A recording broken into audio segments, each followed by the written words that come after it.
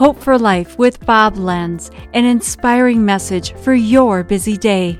The Bible says in Proverbs 15:22, plans fail for the lack of counsel, but many advisors will bring success.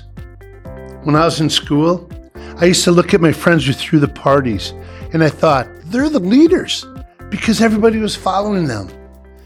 But you know what I found out? Just because you're out in front doesn't mean you're the leader.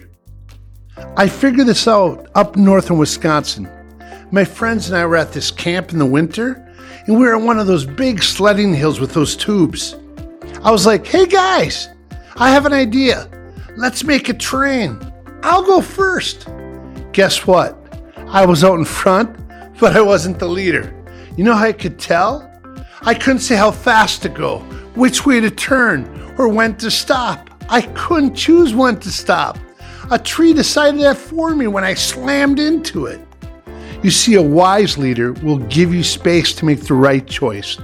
They will give you good counsel instead of pressuring you into doing something you know is wrong. Who are you following in your life? Let's make sure that we let God lead us, not this world.